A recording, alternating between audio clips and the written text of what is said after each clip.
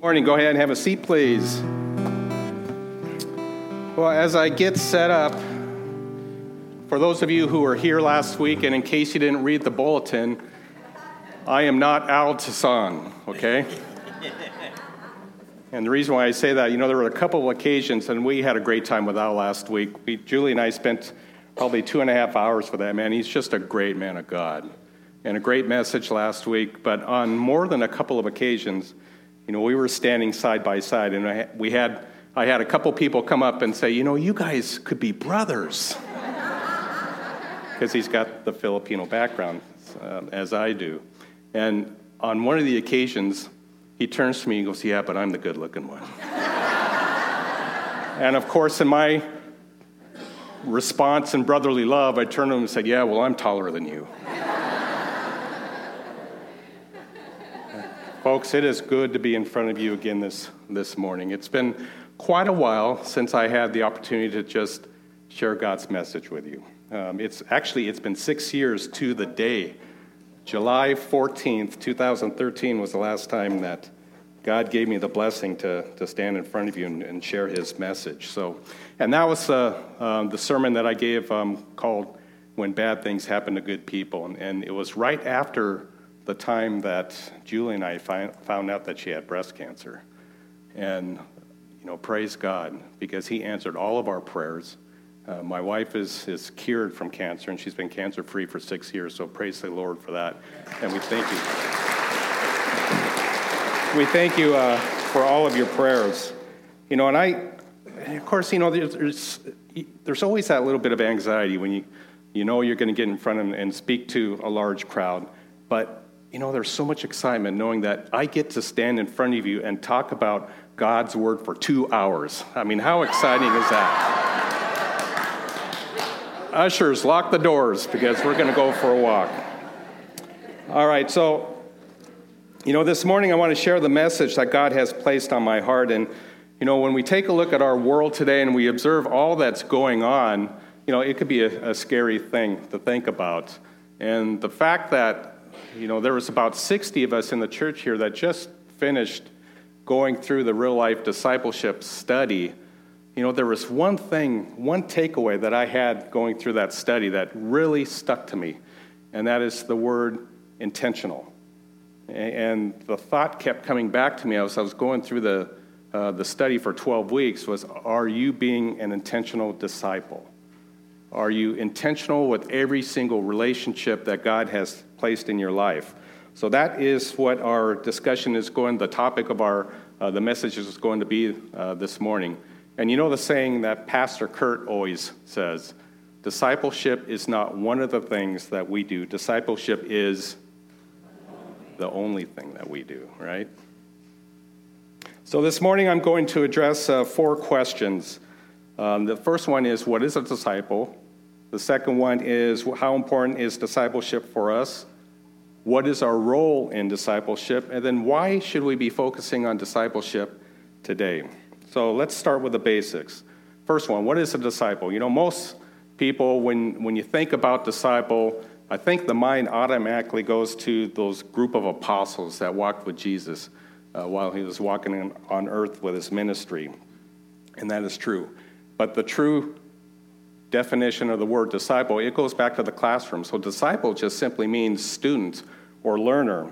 And in Jesus' day, young people, they didn't go to college because there weren't any colleges back in that day. If you wanted to be a shepherd, you signed on as an apprentice and were instructed underneath a chief shepherd. And then you just learned from him, and eventually you became a shepherd in your own right. If you wanted to become a lawyer, you would study under a lawyer. You'd learn to argue by listening to him argue. You'd learn to bargain by watching him bargain. And you became an experienced lawyer that way. You became his disciple. So it's not unusual for the men who follow Jesus Christ to be called his disciples, because for 3.5 years they followed Jesus up and down Galilee. They were watching him. They were listening to him. They were observing. They were asking questions. They were really just drinking in everything that the master did and said. Now, Jesus, of course, he had a threefold plan on how he would train his disciples. First was teaching by watching. The next, he would teach or have them learn by actually doing something. And then there's always the teaching by teaching others. And that's why the Great Commission, when you take a look at Matthew chapter 28, it says, "Go and make disciples of all nations, teaching them everything that I have commanded you." So when you think about it, the entire history of the Christian church for over 2,000 years has been nothing more than that, going and making disciples and teaching them what Jesus has taught us. So the next question is, how important is discipleship for God's people? Well, I want you to listen to this prayer. I'm going to read it, and this comes out of John 17, verses 4 through 9. And this is what it says. It says, "I have brought you glory on earth by completing the work that you gave me to do. And now, Father, glorify me in your presence with the glory that I had with you before the world began. I have revealed you to those you gave me out of the world. They were yours. You gave them to me, and they have obeyed your word. Now they know that everything you gave me comes from you, for I gave them the words you gave me, and they accepted them. They knew with certainty that it came from you, and they believe that you sent me. I pray for them. I am not praying for the world, but for those you have given me, for they are yours." Take a look at the very first sentence in that passage. "I have brought you glory on earth by completing the work you gave me to do." What work is Jesus talking about here? I think when most people read this passage, they think of the cross. But it couldn't have been the cross. When you study the text here, after all, he stated the work that he had completed already to his Father. He wouldn't go to the cross until the next day. He wouldn't be nailed to the cross until the day after. This is the prayer that he prayed in the Garden of Gethsemane. So the work that Jesus was talking about in this passage was about making disciples. And many people believe that Jesus came only to die and be resurrected from the dead, and what they often leave out is the work that Jesus did in making disciples. And maybe it's because if we focus on Jesus' example of putting priority on making disciples, then that puts the onus on us to do something, right? I mean, when we take a look at what Jesus did on the cross, we can't possibly have the expectation of following his actions there. But we can go and make disciples. So that does put an expectation on us to actually go and do something. And many times, if we're honest with each other, we want to duck that responsibility. Well, that involves talking to people, right? You mean I'm going to have to get vulnerable? I'm going to have to open up myself and be transparent with other people?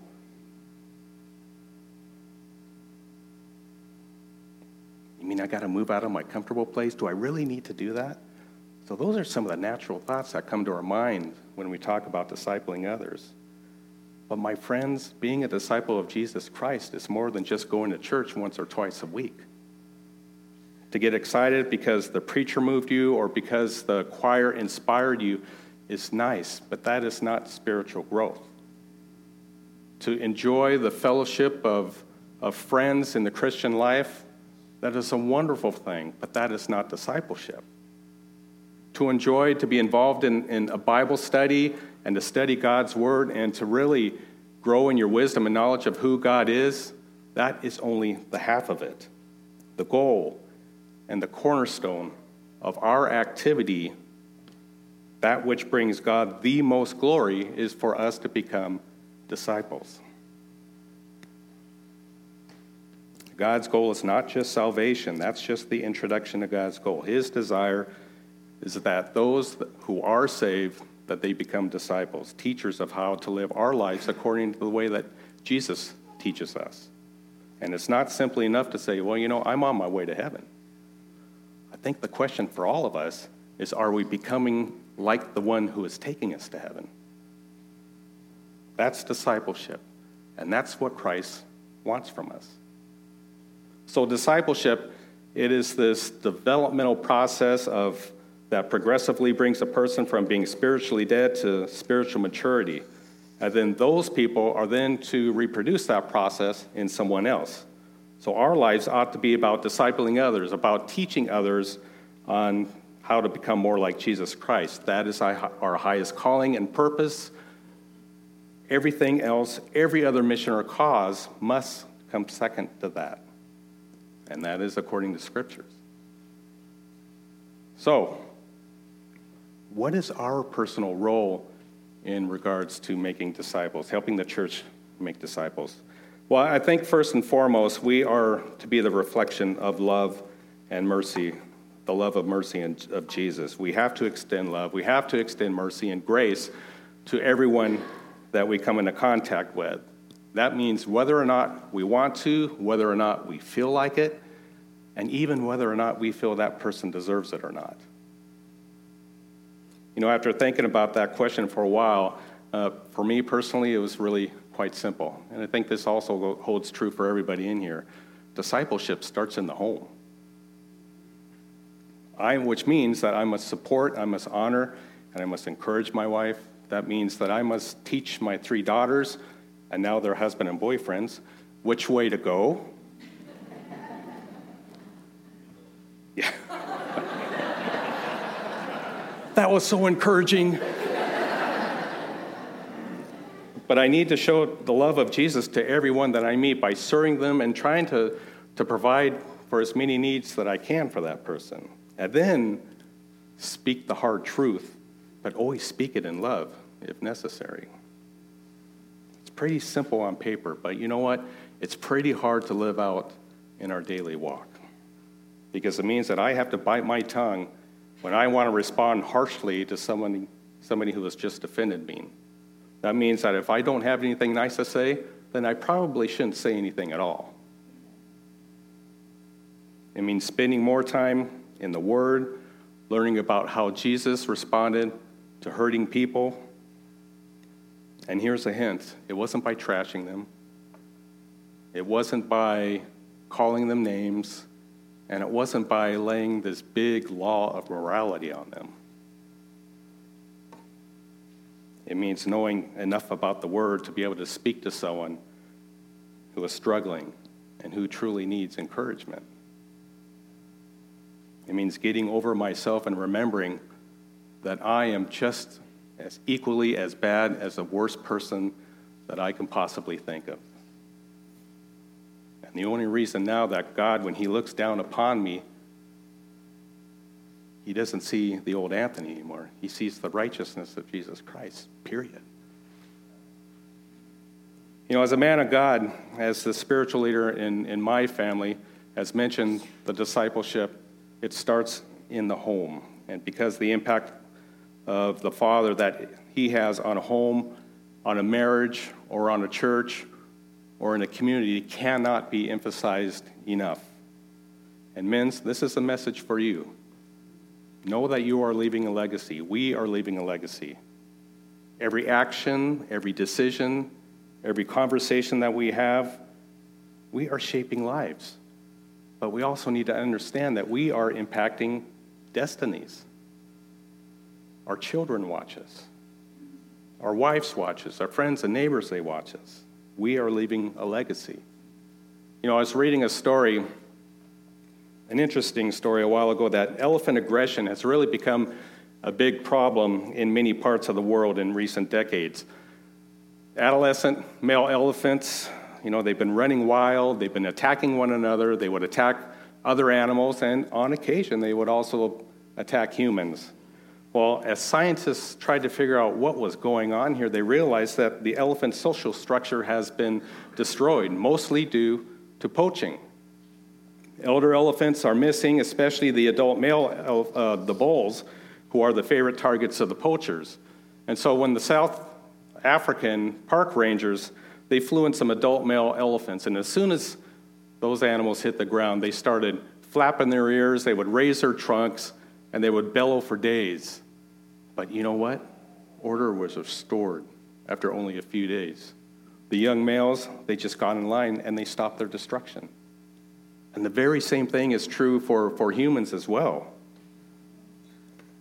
When men are absent, when they fail to lead, what happens? Society erodes. And that's why, you know, it's why nearly all the inmates in prisons, if you do the analysis and take a look at the information, the data, they come from homes where the father was either absent or neglectful or abusive. And it's why overwhelmingly percentages of high school dropouts had absent fathers, which means society's problems are not just society's problems. They are the church's problems. They are our problems. Which leads us to the next question. Why do we need to focus on discipleship today? Look at the world that we are living in. You know, we live in a world today that has been embracing technology as the answer to all of our problems. We have never been so connected to each other through social media as we are today. Get this, worldwide, 269 billion emails are sent every single day.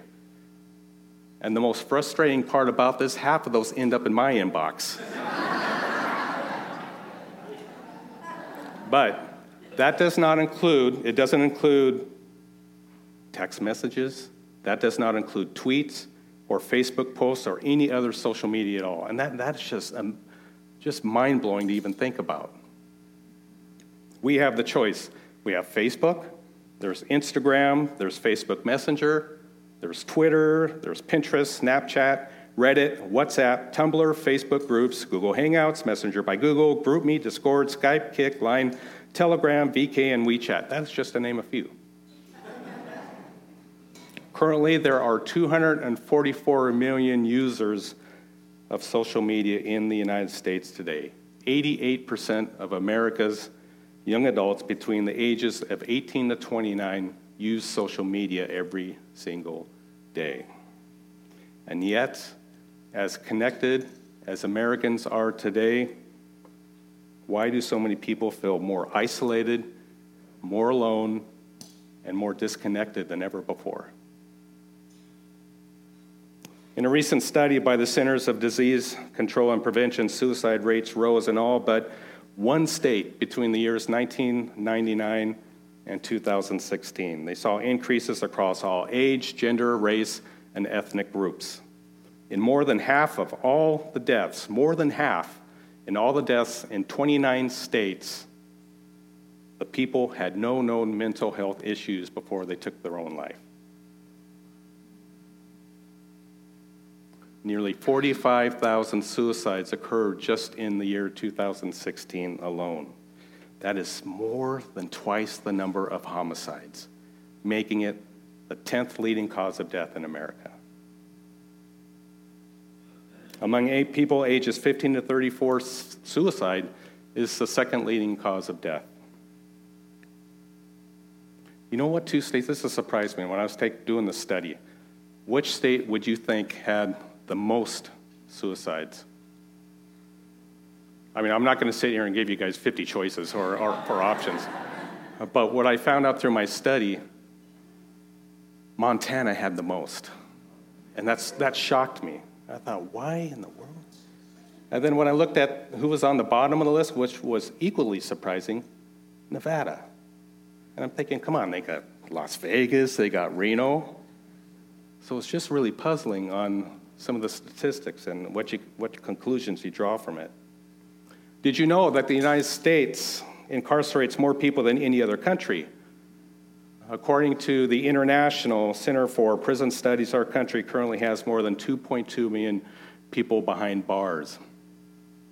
That works out to be about 22% of the total global population of inmates, which is startling when you think about it, because the United States makes up about only 4.4% of the world population.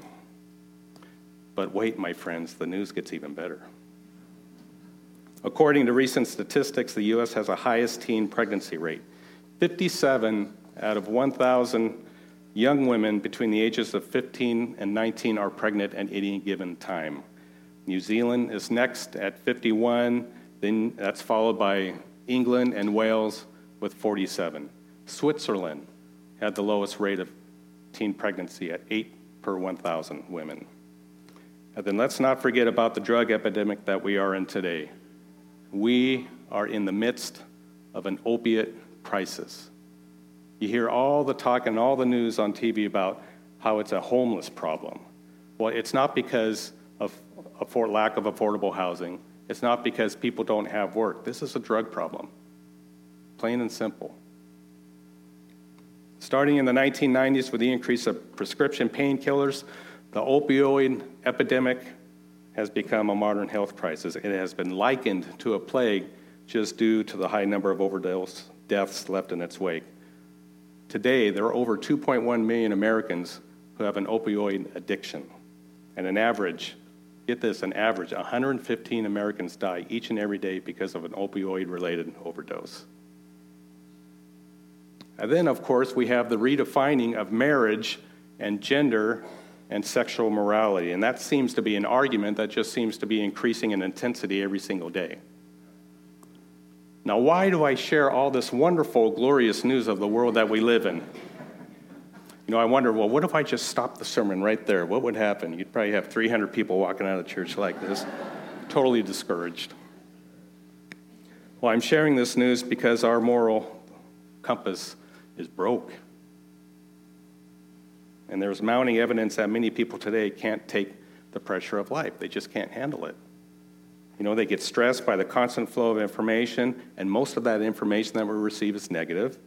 It feels like the national blood pressure has gone up several hundred points just over the last few years. Critical impatience has replaced our usual self-assurance. And we see it every day when we drive in traffic, don't we? Every day. In earlier days, if you paused at a green light, people just waited patiently for you to get going again.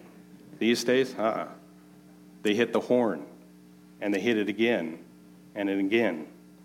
In fact, I found myself in that situation on the way down to church this morning.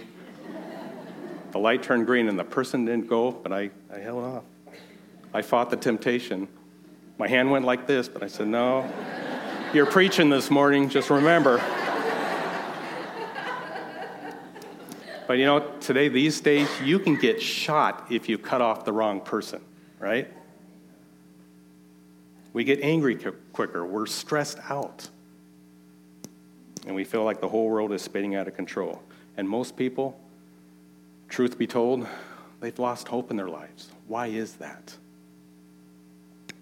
Well, it's because they do not know, they do not have the truth and the love of Jesus Christ in their life. It seems like everyone is looking for the truth today, in today's world. No one is sure what to believe anymore. They don't even know that the news that they hear every day is real or fake. And that's where we come in, because we have the truth. We have the truth that the world seeks and the world needs. It is the truth that provides peace that surpasses all understanding. And it is in here. And that is where our responsibility is. Because, my friends, this book has the power to change lives. It changed this one. This book has the power to pick up a drunkard out of the gutter. It has the power to restore marriages. It has the power to make saints out of infidels. It has the power to give hope to the murderer on death row. There is no other book that has the plan of salvation. There is no other book that will tell you how to get to heaven. And we have it. Now, for those of us who do have this truth and have experienced the power behind it, that responsibility lies upon us to share it with the world. That is God's plan. It has been God's plan from the very beginning. But too often we think that we don't have what it takes to be fishers of people, right? We think, well, we need to have specific skills. We need to have certain talents to draw people to Christ. We try to convince ourselves, well, God, He'll just find somebody else who's more qualified, who's more skilled in that area. I don't have to worry about that. I don't find that in the Bible. But I want to take a moment to shine some light on some of the original disciples. These 12 men are usually highly regarded. Most of them, except for one, are highly regarded men. They had great strengths, but these guys also had a lot of weaknesses as well. They got on each other's nerves. They were sometimes dense and stubborn and stuck in their own preconceived ideas. They also wavered in their faith and their commitment to Jesus. Almost every variety of Christian is represented in this band of apostles when you study them. And if you study them closely, you'll see that they have traits the same as yours. We have the doubter who can find themselves in Thomas. We have the opinionated, impulsive person that can find themselves in Peter. Andrew, he was a cautious businessman. Then we have John, who was understanding and he was compassionate. Of course, there was Judas, who was fickle and insincere and a hypocrite. We are all represented in this group. In fact, there are some of us who are represented by the entire group, because the apostles were very human people, just like us. And just as Jesus took these diamonds in the rough and he polished them into gems, God wants us to reach our spiritual potential by spending time with Jesus. But even though these apostles were different, there was one thing that united them, and it was their faith in Jesus Christ. And God used them in ways that was consistent with their personalities, consistent with their skills and their talents to get the church off to a good start. And God wants to use us in the very same way. The only question that remains is this: are we available? It always comes down to that, isn't it? You know, there's a story I was reading about the great preacher D.L. Moody, who one day he went into an art gallery in Chicago, and he sees this picture. He sees this painting on the wall, and it's called The Rock of Ages. Some of you may be familiar with it. In fact, we'll show a picture. There's a picture of it right there. And the painting showed a person with both hands clinging to a cross firmly embedded in the rock. And then while the stormy sea smashed against the rock, the person clung tightly with both hands to the cross. You know what struck me about this painting? The image on the bottom. What do you see? You see a hand coming out of the water. Years later, D.L. Moody discovered another painting, very similar to the first. This one showed a person in a storm, clinging tightly to the cross, but this one was different. This picture had the person clinging to the cross with one hand, but at the same time reaching out to a person who was about ready to drown in the storm. Here's the question: which picture depicts you and I? My dear friends, I have no doubts that almost everybody in here loves our Almighty God, or at the very least, you're interested in God, because you wouldn't be here today. And for those of you who are here today who have not accepted Jesus Christ as your Savior, as your Lord, a decision will need to be made today, without a doubt. My prayer for you is that if you are in that position, is that before the day is over, you will come to the conclusion that you do indeed need a Savior, that you are tired of carrying around the shame of sins past, that you are tired of just being frustrated and trying to figure things out on your own, that you want some meaning, you want purpose in your life, purpose that extends beyond this life into eternity. And if you do want to make that decision, we are here to help you with that today. Either way, you will make a decision. Because even if you listen to all this and you come to the conclusion that, well, yeah, maybe I'll think about it later, that is still a decision. The choice is yours, and it is yours alone. But if you do want to accept Jesus as your Savior and Lord, come see me afterwards, after the service. It would be the biggest honor and blessing that could ever happen to me. We are here to help you walk to the cross and accept Jesus. So if you haven't done that today, today is the day. And you wonder why? Because I think you're here for a reason. It is a divine appointment by our Creator that you are here and that you are listening to these words. Now, for those of us who have accepted Jesus as Savior and Lord, then now we have to make a self-assessment. And maybe we have been holding on to the cross a little bit too much with two hands. And if that's the case, then it is a high time for a change. It's time that we reach out to those around us in the storm who are truly about ready to drown. We need to change from being people simply clinging both hands to the cross to people who have one hand firmly embraced on that cross and another hand extended to those who are drowning in the storm of life around us. And they're everywhere. This is the change that we most need to make. This is the change that won't be easy, but this is the change that Jesus wants to bring to our lives. Friends, we need to ask ourselves, are we really reaching out and inviting others to find eternal life through Jesus Christ? Are we really throwing out our nets and being fishers of people? Two questions that struck me as I went through the discipleship study. When was the last time you led a person to Jesus Christ? Second question was this: when was the last time you shared the gospel with anybody? I ran into a poem I want to share with you, and it struck me. When I read these words, I thought, wow, how many opportunities have I missed? The poem is titled, "I Cannot Call You Friend." The author is unknown, and here's how it goes. My friend, I stand in judgment now, and I feel that you are to blame somehow. On earth, I walked with you day by day, but never did you point the way. You knew the Lord in his truth and his glory, but never did you share the story. My knowledge then was very dim. You could have led me safely to him. You taught me many things. This is true. I called you friend, and I trusted you. But I have learned, and now it's too late, that you could have kept me from this fate.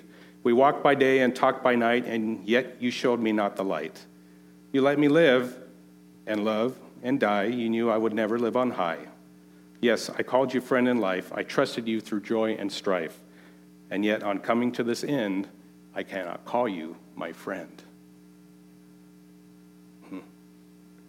You know, in my opinion, I think the most terrifying passage in all of the Bible is Revelation chapter 20, verses 11 to 15, because it describes exactly what happens when the unsaved dead are finally raised and stand before our mighty God. I'm going to read the words to you.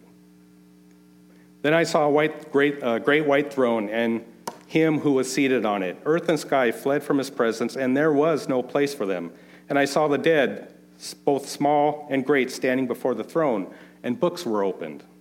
Another book was opened, which is the book of life. The dead were judged according to the things that they had done, as written in the books. The sea gave up the dead that were in it, and death and Hades gave up the dead that were in them, and each person was judged according to what he had done. Then death and Hades were thrown into the lake of fire. The lake of fire is the second death. If anyone's name was not found written in the book of life, he was thrown in the lake of fire. Okay, I want you guys to do a favor for me. I want everybody in this room to close their eyes for a few moments, okay? Close your eyes. You in the third row from the back, fourth person over, your eyes are open. Please close your eyes. All right, so try to imagine it. An entire lake that is filled with waves of burning fire. A lake as vast as an ocean. A lake with no shoreline, only wave after wave of burning sulfur and brimstone. In this lake, unbelievers are cast one by one, screaming, pleading, cursing, their voices drowned by the crackling of the flames as they enter the burning water. Choking, burning smoke fills the lungs. Fire hotter than any earthly fire engulfs the human body. Pain, unlike any human pain, courses through the burning veins. Voices cry out, but no one hears. People sink, but do not find the bottom. Fire, smoke, and poisonous fumes are everywhere. Here and there, ghastly hunks of humanity desperately swim through the flames. Although they swim forever, they never reach the shore. No ships sail the lake of fire. No fishermen ever visit. No vacationers ever come this way. And as you stand in the distance, two striking facts come before you. First, there is no sun, only an eerie orange-yellow glow that seems to come from within the lake itself. A hideous, hellish discharge that seems to come out of the bowels of evil. There's no light, there's no sun, only darkness and shadows. But then you notice something else. Although the fire is burning across the lake, and although the lake is filled with people, no one is consumed. What kind of fire is it that burns but does not destroy? This is the lake of fire. This is the final destiny of the unsaved. You can open your eyes now. If this picture of the lake of fire is not literal, that must mean that the reality is so much more terrible than human words can describe. We can't make the mistake of trying to humanize hell by playing down the images. The Bible uses fire, darkness, and torment too many times for us just to say simply, well, that's not literal. It means something. And the something it means is so eternally terrible that only these awful words and pictures can just remotely begin to convey the ultimate meaning.